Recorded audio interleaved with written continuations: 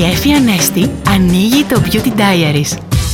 Φάνταστε φίλοι μου, και ενώ περιμένω με αγωνία να δω τον επόμενο κύκλο Mad Men, οι πασαρέλες καθορίζουν το επόμενο look στα χτενίσματα και τυπώνω φωτογραφίες και το μοιράζω σε παρέες που τα μακριά μαλλιά πρωταγωνιστούν. Οι φωλιές που έκαναν οι γυναίκες στην εποχή του 60 παίζουν ένα αλλιώτικο ρόλο και κοντράρονται με τις μπούκλες στην άκρη. Κοίτα να κάνεις του κεφαλιού σου για να το ευχαριστηθείς κιόλας. Αρκεί να δώσεις προσοχή στον όγκο. Μία μόνο συμβουλή σε αυτό. Με τόση λάκ που θα βάλεις, μην ξεχάσεις την πλούσια ενυδατική μάσκα για το μετά. Η ομορφιά θέλει λίγη φαντασία. Το έχεις, τα φιλιά μου. Ήταν το Beauty Diaries με την Εφη Ανέστη.